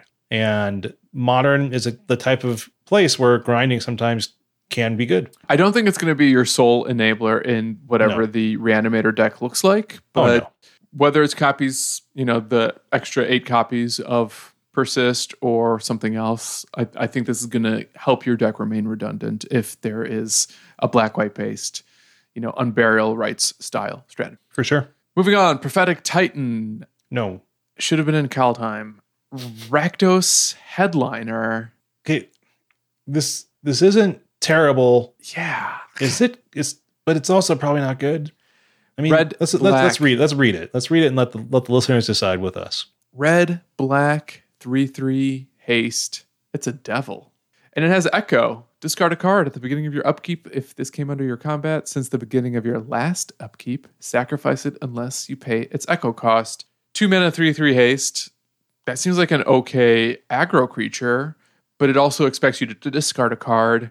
We see some Madness stuff in this set. We have old Madness cards as well. Maybe this can make an aggro Madness deck have a little bit of oil in its gears. Yeah, I feel like it's more like a limited card than a constructed card, but one of those things where it's like, it does do what you want. I wish it discarded on the turn it came in, because then it could be really crazy. You could be like, here's my 3/3 haste for 2. That's also getting me like a cheap Madness enabler, but you have to wait till your next upkeep to do that, to get the discard. So, I don't know. We'll see. Ravenous Squirrel. Yeah, big squirrel potential here. I don't think so. Road to Ruin? I'm not feeling it. Stan, I have to say, I'm kind of upset. What's wrong, Shane? The split cards in this are so safely costed, and they have such good names. Like, there's so many good names that they wasted on these super safe split cards. Yeah, so, I mean, the road side is an instant. It's a 3 mana instant speed ramp card. Yeah. It puts the land right on the battlefield. I think that's kind of cool. Tapped. Yeah, but you're playing this on your opponent's turn anyway. Sure. And then, hold on, let me turn my head to read the Ruin side. Aftermath, 1 red, deals damage equal to target creature. Yeah, equal to no, it's terrible. That stinks. That's terrible. These cards are so safe. We've talked about it for too long. Way too long. Storm God's Oracle. That's a pass. No. Sithis Harvest's Hand. If you think Enchantress will be a thing, this is going to be in it. Yeah, I think it's a believe minus. That's the one. So it's the 1/2. It's the 1/2 when you cast an enchantment, you gain a life and draw a card for Selesnya mana. Mm-hmm. Yeah, they'll love it. Enchantment people, they're going to love it. Terminal Agony, Wave Sifter, pass. Academy Manufacturer. We're into artifacts. Academy Manufacturer. Okay, originally, another one of those cards where I was like, this seems pretty marginal. Yeah. The more I think about this, and honestly, the more we're late in the spoiler season. We're past spoiler season. Yeah, we're really digging the bottom of the barrel, trying to make anything work at this point. I'm reading articles. People are like, look, this does something. And so it's a three mana 1/3. If you would create a clue, a food, or a treasure token, instead create one of each. Mm-hmm. And so this is not in itself powerful, but it's powerful if you have a way to abuse these tokens. So right? Last week, I was trying to convince last week's co-hosts that Fey Offering was worth a look. And it might be. And that's the 3-mana enchantment where you can make a clue, a food, and a treasure. Yeah. Maybe these two cards are just supposed to be a combo and limited, but imagine having them together. That's so many tokens. And then you got your little butterfly oof out. Yeah. You're just winning. I And mean, look, food doesn't suck. I mean, there's broken ways or semi-broken ways to use food. There's fair ways to use food. It does gain you life. dude, treasures don't suck. I mean, treasure's really good. it's so much mana. And yeah, I think this is the type of card. Maybe it's useless or broken. Like you have to put it in a very dedicated deck that's going to maximize how many tokens you can generate. And I think it's supposed to, if it sees play, like you need to generate a ton of tokens either the turn it comes down or the following, right? This can't really stick around. I think it wants to do something explosive quickly. It is 3 mana and it dies to Bolt. A 3 mana artifact is a little bit of a liability, but I just think that effect can get out of hand. If someone's devoted to Academy Manufactor, tweet us.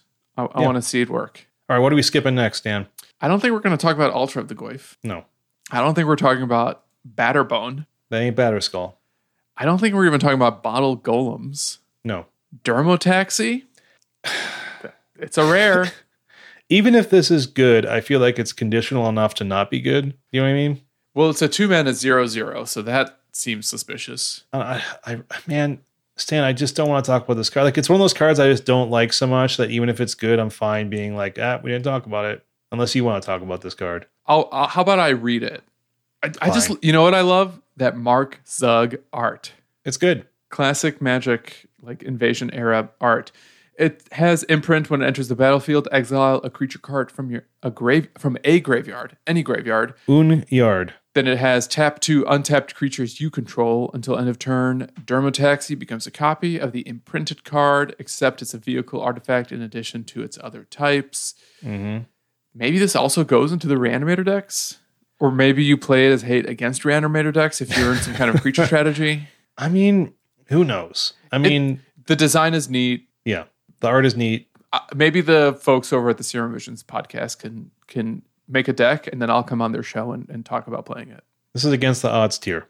All right, we talked about Diamond Lion when it was first spoiled. It's still bad. I don't think we need to revisit it. Not impressed with Fodder Tosser, personally. No. But we are onto a legitimate card.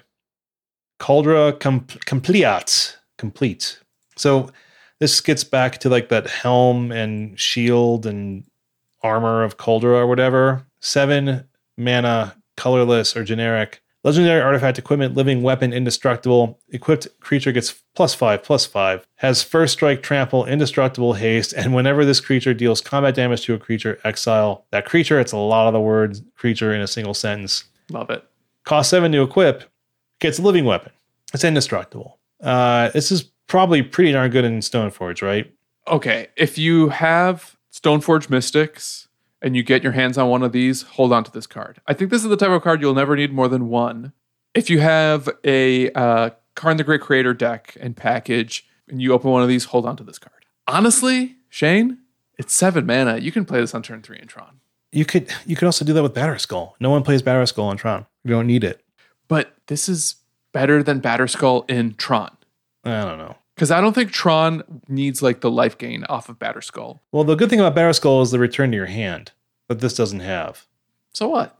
Okay. I don't think this will see Tron play, even though it says 7. Yeah. I mean, even though it's that tasty 7. God, it's so sweet and spicy. Here's the other thing. You know, people love to focus on the bounce ability on Batterskull. Batterskull is the only equipment that has that, and it's not the only equipment we play in Stoneforge decks. And I don't think it's why we play a powerful equipment. It's one of the things that makes it really good, but I think if you have a Stoneforge package, this card is going to see some play in that deck. Yeah, I think this card's going to see play. Honestly, just play it with your Batterskull. Sometimes you're going to need the life gain on Batterskull, and maybe you need it. Maybe you're in a matchup where having that bounce ability could be relevant. Other times, this is just going to close out games faster. And yeah, I mean, you want this in Stoneforge decks. The end. It's a living weapon that is dope. Yeah, I think this is actually one of the best cards in the set. I'll be surprised, but just because I don't think Stoneforge is amazing, it just sort of maintains itself as like an adequate deck. But it might see play in other decks. Hey, and I'm an adequate player. Yeah. All right, Liquid Metal Torque. No, Liquid Metal Coating is just better. This does tap for mana. I don't think it's worth it. I think it's funny if you read it as Liquid Metal Toque. It's like a little hat. That's what toque means? Yeah, I think it's like the Canadian term, I think, for like a beanie. Okay.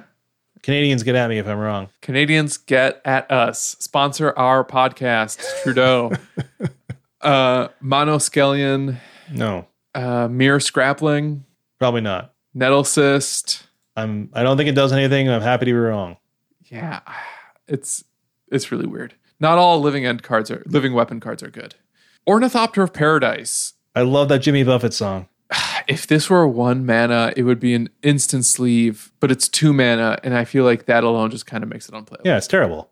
It's weird how many cards when they go from 1 to 2 get bad. Yeah. Ornithopter of Paradise. Sanctuary Raptor, that's a pass. Cool bird. Scion of Draco. This is a card. Yeah, that's a card. It's a 12 mana 4/4, and that's it. That sounds bad. Actually, there is more text on it. It has Delirium, where it costs 2 less to cast for each basic land type among lands you control. So, okay. So if you have all 5 basic land types, it costs 2 generic mana. Right. Well, if you have your Evolving Wilds, or if you turn 1 into a Triome and then turn 2 into a Shockland that's got whatever lands aren't on the Triome, then you have a 2 mana 4/4 flyer. But it also reads, each creature you control has vigilance if it's white, hexproof if it's blue, lifelink if it's black, first strike if it's red, and it's green. Oh, I see. Those are words as part of the pie. I see. Domain is a deck that people keep talking about, but even though you can't draw this with a Niv Mizzet Reborn, it does really good work for your Niv Mizzet specifically. And I wonder if maybe that deck can just throw one of these in there, because it's going to be a 2-drop in that deck a lot. Even if it's not a 2-drop, I think it has some chops. I mean, I don't know. I'm surprised this is mythic. I mean, I understand why it is. Just simply because for flavor reasons, I think, and maybe limited reasons. I think the card will be okay. If the domain decks are good, it's probably a part of them. I don't know. Let's move on. Yeah. Sojourner's Companion. Soul Talisman. This card annoys me. Yeah. It exists. It's why. Suspend 3, pay 1 generic. You pay 1 generic, exile it from a 3-time counters, blah, blah, blah. Basically, it's a soul ring that takes 3 turns to get going. And then you have a soul ring. You tap it for 2 colorless mana. Mm-hmm. I don't think it does anything. Yeah, you're probably right. If Soul Ring was modern legal, it would see play. Yeah. But probably only because it's so powerful on turn 1. Yeah. I don't think it's as powerful on turn 3. No. There's other ways to ramp. If you draw this, it's just like no. It's not like a ramp spell that you're casting for 3 mana. You're like, well, I'll have this going in 3 turns. It's like, no, that's not what I want to be doing. It should have been a Mox. It should have been called Soul Mox. Yeah. All right. Up next, Steel Dromedary. No. It's a camel. It's bad. Sword of Hearth and Home. I think this is a commander sword much more than I think it is a constructed sword, because this, I think it's tempting to be like, yeah, but this is what these colors want to be doing. But then, what does it do, Shane? What do these colors do? Fine. Okay. You get plus, it's like all the other swords. It costs 3. It's an equipment artifact. You get +2/+2. It gets you protection from green and from white. Whenever the equipped creature deals damage, combat damage to a player, exile up to 1 target creature you own. Then search your library for a basic land card. Put both cards onto the battlefield under your control and shuffle. So basically, it blinks a creature and ramps you a land. Okay? It costs 2 to equip. I don't think this does anything that you need to be doing in Modern that you can't be doing more easily with other things like Flicker Wisps or Stoneforge Mystics or Ephemerates, things like that. I don't think this sort of fits into that strategy. Maybe it does. I'd be more surprised. I think it's a commander sword, and that's fine. Shane, my poor memory is showing here, but when we did the Soul Herder deck dive, I honestly can't remember if that deck ran Stoneforge. Good question. I don't know. I just feel like this is going to snowball in any deck that runs it, because any deck that runs it is generating a ton of blink ability anyway. I'm getting from chat that Soul Herder decks do not run Stoneforge.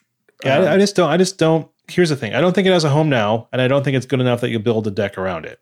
And so that just, to me, is like a commander sword. Yeah. Protection from white is not irrelevant, especially if like people start playing more Solitude, which is just that elemental Swords to Plowshares. Keep an eye on it. Swords are interesting. Most of them are whatever, but I can see this one having a very specific home. It's not just going to be a generic card in your Stoneforge packages. All right, let me take us out of the artifacts, okay? Please. We'll pass on Tormod's Cryptkeeper. We'll pass on Vectis Gloves. We'll pass on Void Mirror. Even though this is a hate card, it's a 2-mana artifact. I guess we're not passing on it. 2-mana artifact. Whenever a player casts a spell, if no colored mana was spent to cast it, counter that spell. Look, you put all the hate you want in this world. You're not going to stop me. You're never going to stop me. I'm going to keep casting colorless spells. I think this is a new auto-include in Karn boards. And whenever a player casts a spell, if no colored mana was spent to cast it, counter that spell. That seems bad in Karn boards, Stan. Well, there are Karn decks that aren't Tron decks. Not to mention, Mono Green Tron can easily produce green mana to cast any of its spells. I mean, here's my thing about Karn wish boards. They're already stretched pretty thin because unless you're Eldrazi Tron, you're not running like 14 colorless artifacts that you can fetch up, right? And Eldrazi Tron's not going to run it. So this, like Eldrazi Tron or maybe even regular Tron, would have to be so strong that you want to play this card over other options. And I think there are already other options that might be doing it better. But don't you want to live in a world where every Karn deck is just devoting all 15 sideboard slots to Karn targets? Doesn't that sound good? I don't know. I think the card is marginal, and there's other ways to stop decks doing this kind of stuff. Like just play Stony Silence. I guess if you have to be in white for that. I don't know. I don't think it does enough. I think it's another annoying thing that gives people another option against Eldrazi and Tron decks. But fair enough. Okay, next card. I've got some hot takes about this card. It's Zabaz, the Glimmer Wasp. Yeah, because this card's good. It's a 1-mana 0/0 modular. It doesn't have flying, but it looks like it should. Modular 1. If a modular triggered ability would put 1 or more 1/1 counters on a creature you control, that many plus 1/1 counters are put on it. It has a red ability to destroy target artifact you control. Okay. Or you can pay white and it gains flying until end of turn. Can I give you a called shot, Shane? I hope so. I think this card is so good, it's going to make it into a Modern Challenge week 1 of Modern Horizons 2. I mean, it was already in the first place deck. Hey, nailed it. You nailed it, buddy. Called it. Yeah, it's a good card. The fact that you can destroy artifacts you control as an on-demand way to make a ton of tokens off your Hangerback Walker or trigger Modular 1 and start chaining things with your Ozolith, I think is so cool. It's legendary, so maybe it's a little awkward in multiples, but maybe not because it also has modular. So if you cast the first one, you can just start moving tokens around. It's kind of like a benefits from its own legendary rule ability. Yeah. I think it's a really elegant design and a great get for those hardened scale decks that had been struggling for some time now. Yeah, and being able to destroy your own artifacts is like weirdly valuable for modular decks. It's like, yeah, if I could destroy this, I get 4 counters. You know what I mean? Like, I really wish I could do that. Oh, wait, I can. Without doing anything, just paying a single red. Card good. Card real good. And of course, it costs 1. Guess what gets that? Fatal Push. No. Urza Saga.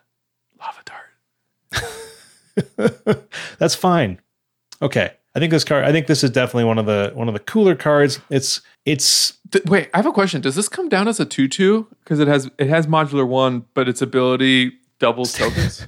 Stan, this is how bad I am at Magic sometimes. It's like I don't actually know. I think it doesn't because It does not? it's because it has to be on the battlefield. It can't it comes into do play its with own- the tokens. Yeah, it comes into play. Yeah. Yeah, thank you. So yeah, it's like Meddling Mage. Probably not exactly like Meddling Mage. What about if you play extra copies into the legend roll? Do the second copies come man. down with Wow. more tokens? Yeah, when does the sack thing happen? I think it does. I think you're that's good. a yes. I think that's a yes. Yeah, you broke it. All You right. broke it. Stan, I want to talk about a few things. Our Twitch mod, Turtle Power, coming in the clutch, telling us how this card works. Okay, we're into the lands. Arid Mesa. No. Why would you want to pay? You have to. Okay, let's see all the things you have to do with this card. Okay, This card doesn't make any sense. You have to. It doesn't do anything by itself. You have to pay a life and tap it. Okay, weird. And then you have to sacrifice it, and you get either a mountains or a plains. Why not just play a mountains or a plains, Stan? You can also play Evolving Wilds, and you don't have to pay the life. Yeah, or Prismatic Vista. Oh, and that has to pay a life too. Yeah, Fabled Passage. You can do a Fabled Passage, get Wooburg. Stan, Prismatic Vista, isn't that just strictly better than this? I think so. I think so, Shane. Okay, thank you, Wazi, for reprinting the enemy fetches. We appreciate it. I don't see it. Okay, the indestructible artifact lands are interesting. And they come in all 10 colors, right? There's all 10 color combos. Is that correct? That's correct. Yeah. So cool. They come into play tapped. They're indestructible. They tap for whatever color combination you want. If you like enemy and ally, that's all of them. So yeah, these will be cool. I don't know if they're going to do anything right away. They're pauper legal. So yeah, go for it. Have fun. We have so many more cards, Shane. I know. That's why I was saying I was worried about how much time we had. So, okay, let's talk about, there's Power Depot, which you mentioned earlier. That's potential modular thing. We talked about Urza Saga. Urza Saga is probably broken. Stan, let's go into these reprint cards. Wait, okay? we also have Yavimaya Cradle of Oh, yeah. The green Urborg. This will do something. Oh, yeah. It may not be today. It may not be tomorrow, but it's probably going to be today or tomorrow. It was already in Yogg in the top 8 of the challenge. So why not? And so was Grist. So I should have mentioned that. Yawgmoth, Grist, Yavimaya. The deck has some mana issues. Some people are on it. Some people are off it for Yogg. I wouldn't be surprised if more people are on it in the end. Can Tron just run one of these two? Get around Void Mirror? I mean, you can. Frequently, you are getting like your 4 basic forests. Mm-hmm. So there is an issue where you could run out. So who knows? I might try one if I open one. Yeah, this is really cool. I like it with any deck that runs Utopia Sprawl as well. Okay, let's talk about. I want to talk about our takes on Horizons 2. I think this is the only time we'll really have to do that, to like really talk about Horizons 2 and like our favorite things. So let's talk about your favorite modern reprints into the set that we haven't talked about already. Okay. Yeah, we don't need to list off all the cards we're skipping. No. Counterspell, that's a good one. Yeah. I think we talked about that a couple times. Card I love, excited to play. Yeah. And you know what I love? I love Gorilla Shaman. Good. I'm glad you do. So Gorilla Shaman is XX, 1 generic, destroy target non-creature artifact with mana value X. It's kind of expensive, but it just stays there. Just can stay there and destroy artifacts. It's a 1 mana 1/1, so it's really cheap to play. I think it's something that you can explore if you have Liquid Metal Coating or Liquid Metal Torque. Yeah. This is a card that I've played with in cubes, and it's very powerful in the right scenarios. I'm excited to see what it can do. Maybe this is something that you can play alongside your Karn the Great Creators. Flame Rift, probably have to talk about this. I'm not sure it gets there even in burn. It's 1 in a red sorcery. Flame Rift deals 4 damage to each player. So it's you and all your friends at the table. So people are talking about this as like, hey, one of the main reasons that burn goes into Boros at all is for Boros Charm. This is kind of a lot like Boros Charm. I'm not sure if this gets there. We'll see. There's all sorts of cards that burn gets the option to play. This is good, I think, for a deck that maybe wants to go straight red, or they just want another 2 mana 4 damage spell. Okay. Important. Goblin Bombardment. Another really important card. 1 in a red. Enchantment. Sacrifice a creature. Goblin Bombardment deals 1 damage to any target. That's it. No costs, no anything. You can just sacrifice creatures all day, deal 1 damage to any target. I will get into this later if we have time, but I think there will be Goblin Bombardment decks. I think it is a mostly overlooked card right now because it's reprint. I think that Bombardment is probably one of the top, 20 cards in the set. Does it need to be in Goblin decks, or can it just be in any deck that wants to? Oh yeah, any kind of sack engine deck will want this. There's a lot of ways to win with this card, generate value with this card. I think it's going to be fine. I don't think there's a lot to say about Imperial Recruiter that hasn't been said. Yeah, I think you're right. I think it's gonna go in a ton of decks. It's going to enable a lot of things. It'll be played fairly and unfairly. It's going to be one of the most played cards in the set, I think, ultimately. Yeah, I'm excited to see what it can do. Quirion Ranger, Stan. I think we talked to this briefly, right? We have not gotten to this one yet. I'm excited to see what this sets up in Elves. If you've never played with Quirion Ranger in Legacy Elves, you can generate a ton of mana with this bad girl. 1 mana, 1/1 reads return a forest you control to its owner's hand, untap target creature, activate only once each turn.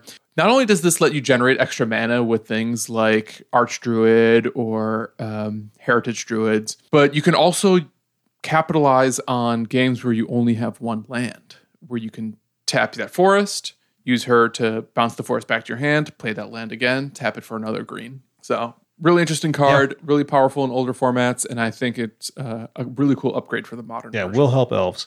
Titania, Protector of Argoth, 3 green, legendary creature elemental. When she ETBs, you return target land card from your graveyard to the battlefield. Whenever a land you control is put into a graveyard from the battlefield, create a 5/3 green elemental creature token. She's a 5/3. This card will do something. Too much value, too easy to accrue ongoing value for it not to do something. Yeah, I mean, it's already been picked up by Doomwake in Primeval Titan decks. With Zuran Orb. Card's good. Shardless Agent. I think you talked about that already. This card will do something. It's a 3 mana Cascade spell. It already has. Yeah. Side by side with Fire Ice, which we jumped over. I think Fire and Ice is probably, it does enough where I think it's going to see more play than you suspect it will. So I think especially in the Cascade decks where it gives you interaction options, but it has a 4 mana value card. Mm-hmm. Okay. Yeah. Vindicate. Yeah. Simple, clean, beautiful card. 1 white-black sorcery, destroy target, permanent. Anything. Esper's blowing up your lands. Yeah, the hard part is they still cost 3. Yeah. The easy part is it destroys target permanent. Also, if you have a Teferi Time Raveler down and you tick him up, you can play this at instant speed. I don't think a lot of people notice that. Okay, that's good. I like it. Curse Totem. Yeah, I mean, stretches out that wishboard some more. I mean, it even hoses mana abilities. Mm-hmm. Activated abilities of creatures can't be activated. For 2 mana artifact. 2 mana artifact. Pretty good. Put that with your Blood Moon and smoke it. Wow. I think the last card that caught my eye, and Shane, if you want to go back and mention one of the other ones, is Zuran Orb, which is the 0 mana artifact, sack a land, you gain 2 life. Yes, so easy, so tutorable, so 0. Yeah, so it has a little bit of a combo with Titania where you can play your Zuran Orb early, and then when you play Titania Protector of Argoth, grab a land from your yard. That's value. Make an extra body. It's really good. Okay, Stan, we've got 2 lands. I think Mishra's Factory is probably fine. Oh yeah, I forgot about this one. Yeah, so it's a tap to add colorless, pay 1 to make it a 2/2 artifact creature until end of turn, or tap it to make an assembly worker creature on the battlefield, get +1/+1 until end of turn. I think it's really cool. I love how you can just grow it over and over and over until you're ready to attack with it. You do expose it to removal, but I've never played with this card. I've always kind of wanted to, and I'm pretty curious to see what it does. Maybe it can be a control finisher. I think it's probably just okay. It's probably not good enough. We'll see. Maybe you can even throw it into Scales. Generate a ton of tokens that you start moving around with Ozolith. The next land I think is kind of being slept on, kind of being overlooked. That's Riptide Laboratory.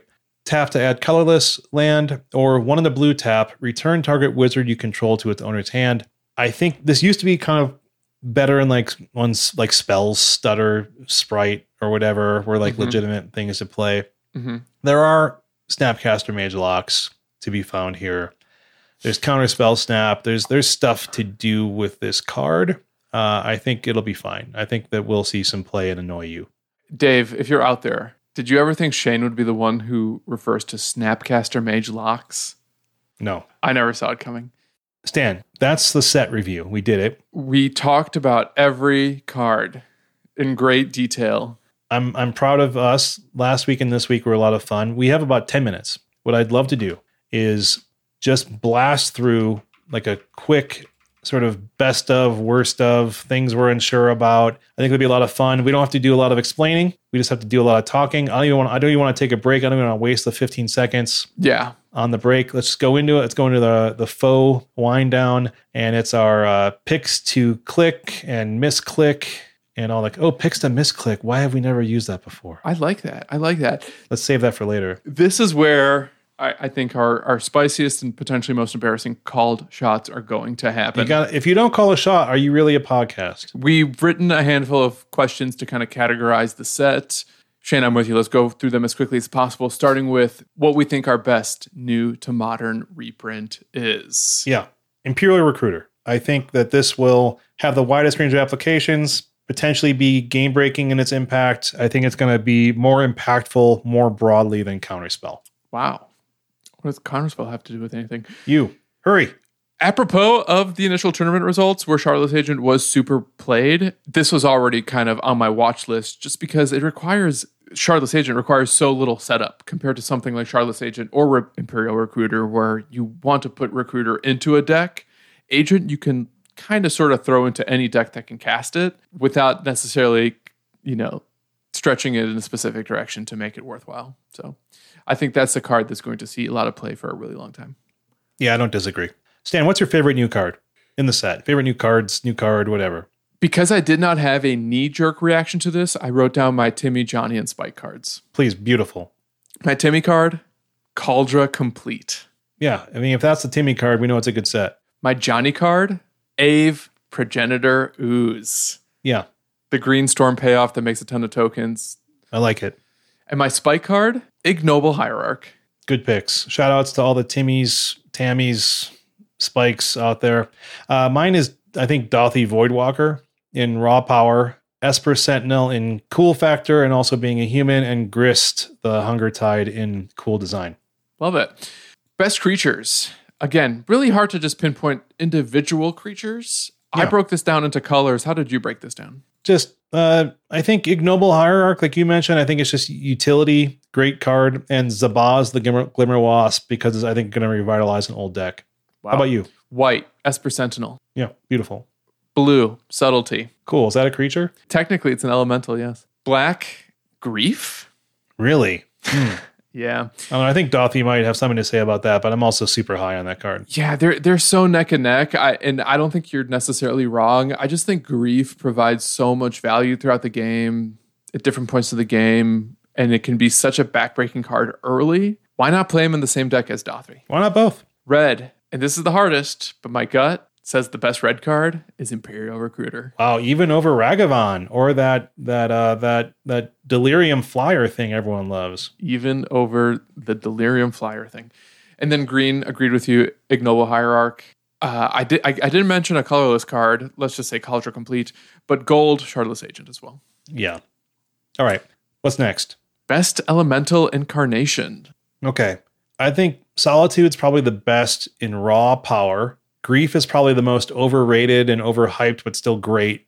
And I think Endurance is the most underrated. What is Endurance, the green one? The green one, yes. Yeah. Yeah. I mean, I'm sort of leaning into exactly what you said, but I think the best one is still just Grief because it's proactive. And I really like that it's more or less good whenever. White and blue ones are fantastic too, of course, but Grief looks like the one that can potentially actually inspire its own decks or slot into existing strategies. Shane, Do you think there's any cards that are likely to get banned in Modern out of this set?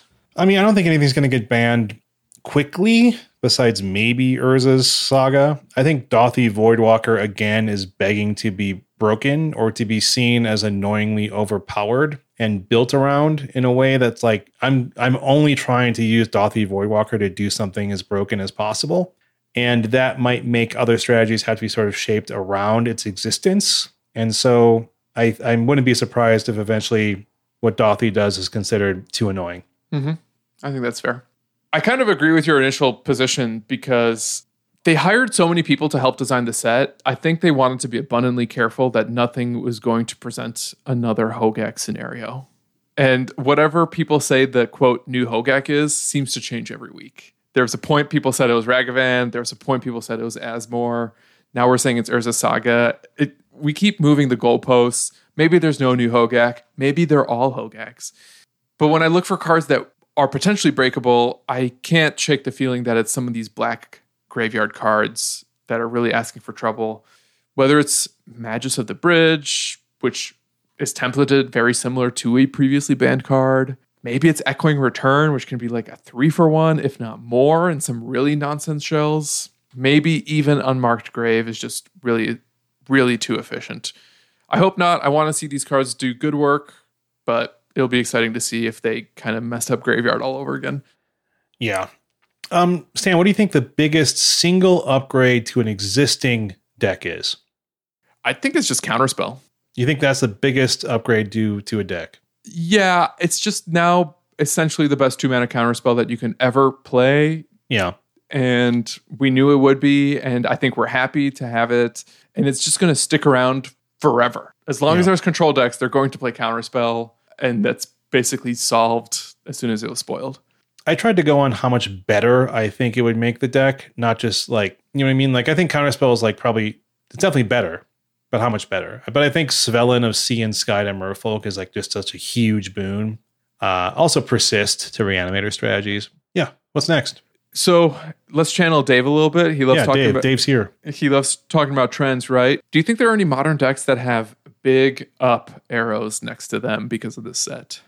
I mean, I am informed by some early results, so I have to apologize here, but I do think, I mean, before we would ask this, I would probably say Vengevine style decks, Humans, Reanimator, and Modular Scales decks, simply because of all the tools that these decks got. I think it's kind of a no-brainer to say that these decks have an up arrow next to them.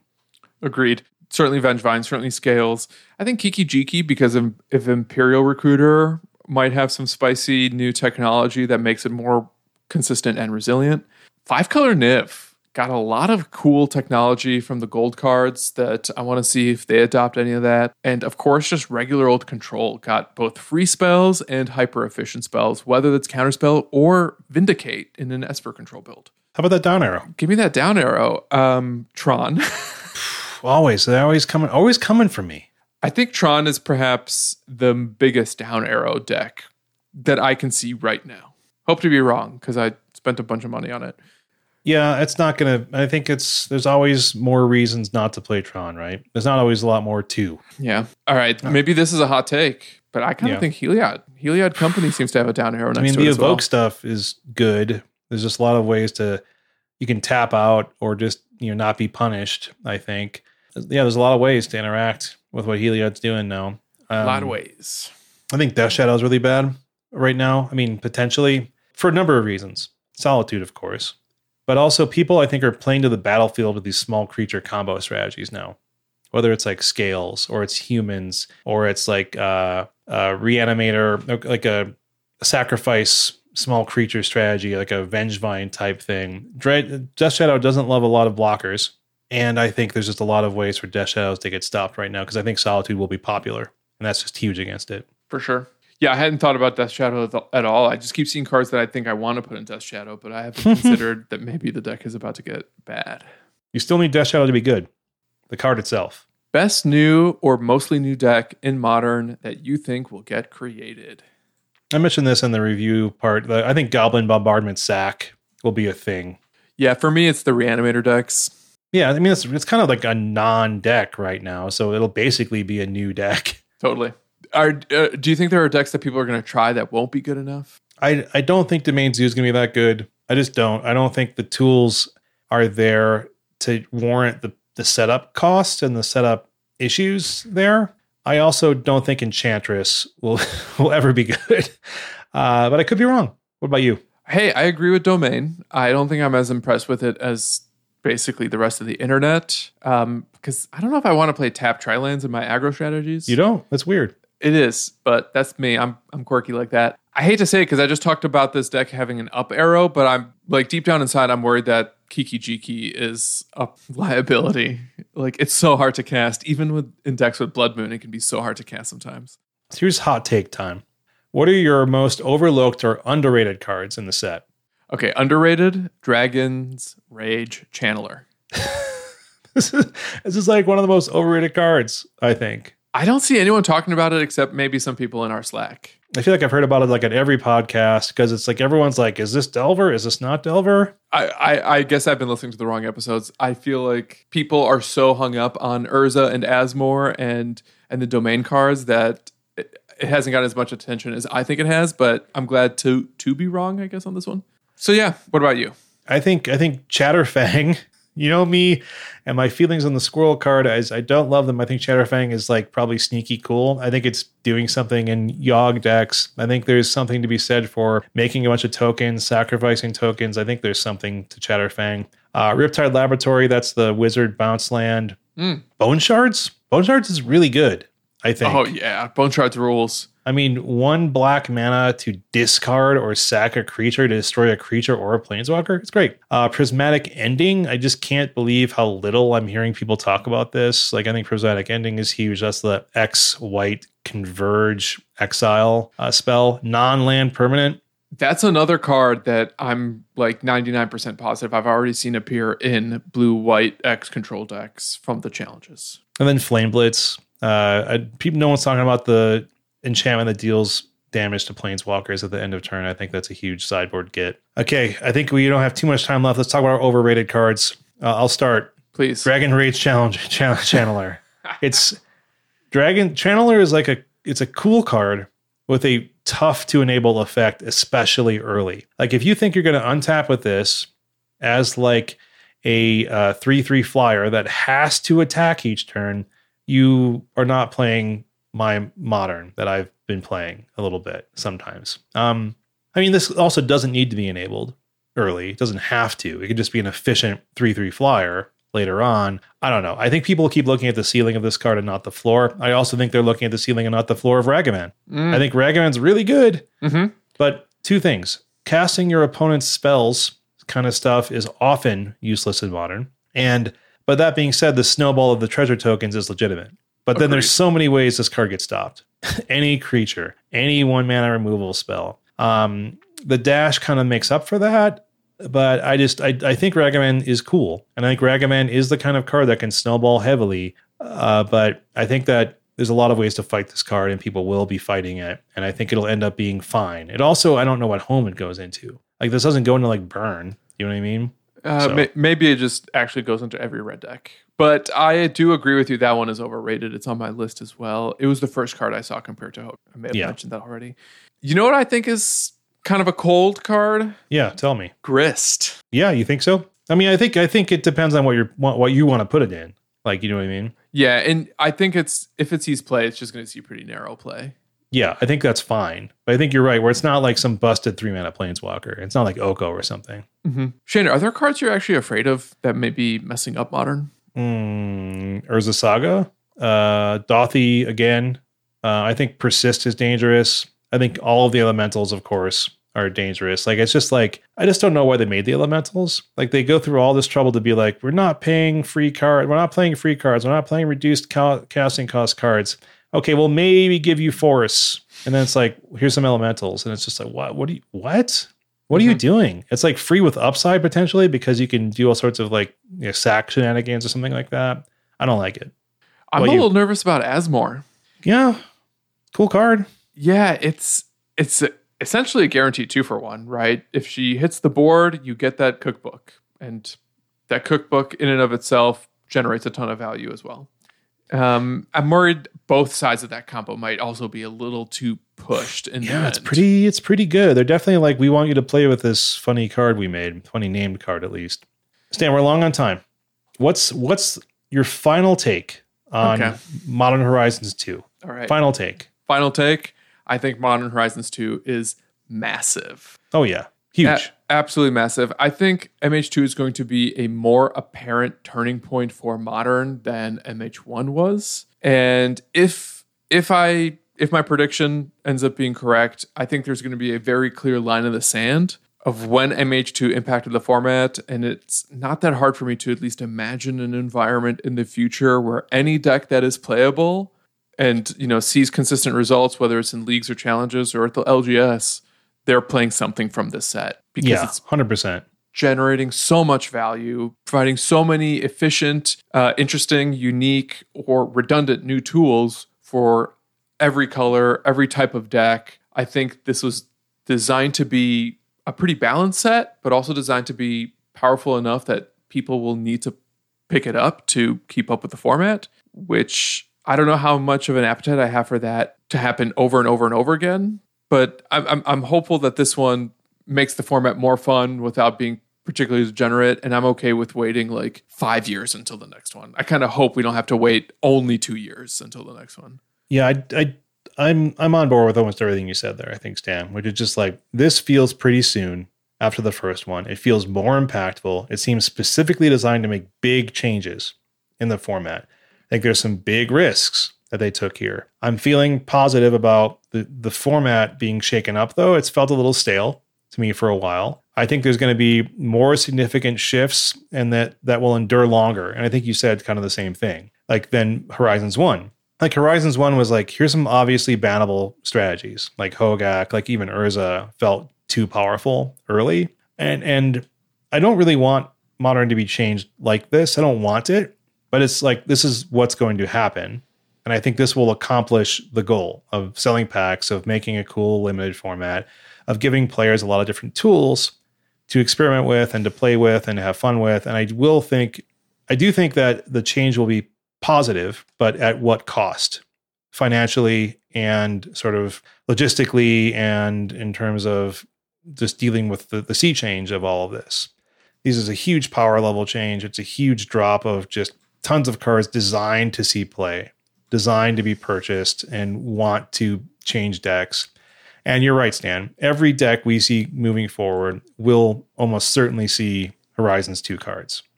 Shane, I've got bad news for you. Please. That wraps up this week's show. It was another good one, just the two of us, my friend. Dave, we hope you can join us back next week. If not, I think Shane and I can just take it on together forever. I really love Dave on the show, though, Stan. I'm at the point where I think I can just do it alone too. Okay, just run it solo. It's good. We'll retire. Just me reading the notes that the you two write, and I'll do them in your voices as well. Listeners, if you haven't yet, make sure you subscribe to our podcast so you get the latest episodes as soon as they come out. And if you use Apple Podcasts, please leave us a rating and review. If you'd like to reach out to us, you can do so on Twitter at @thedivedown, all one word. You can even email us, thedivedown@gmail.com. If you'd like to support the show, you can join our Patreon over at patreon.com/thedivedown. Thank you to everyone who's already a patron. You keep us going every week. And if you want to support us, it's really easy to do so. Great perks at every tier. Also, shout out to Mana Traders for sponsoring the Dive Down. You can support our show while playing Magic if you sign up for Mana Traders using promo code the Dive Down 2021, all one word. The numbers are our numbers. Get 15% off your first 2 months of renting Magic Online cards, including Modern Horizons 2 cards. They're spicy. I looked into that Underworld cookbook. A lot of spice. As always, special thanks to the bands Nowhere and Spacesplit for letting us use their music. And until next week, go. Break. Modern!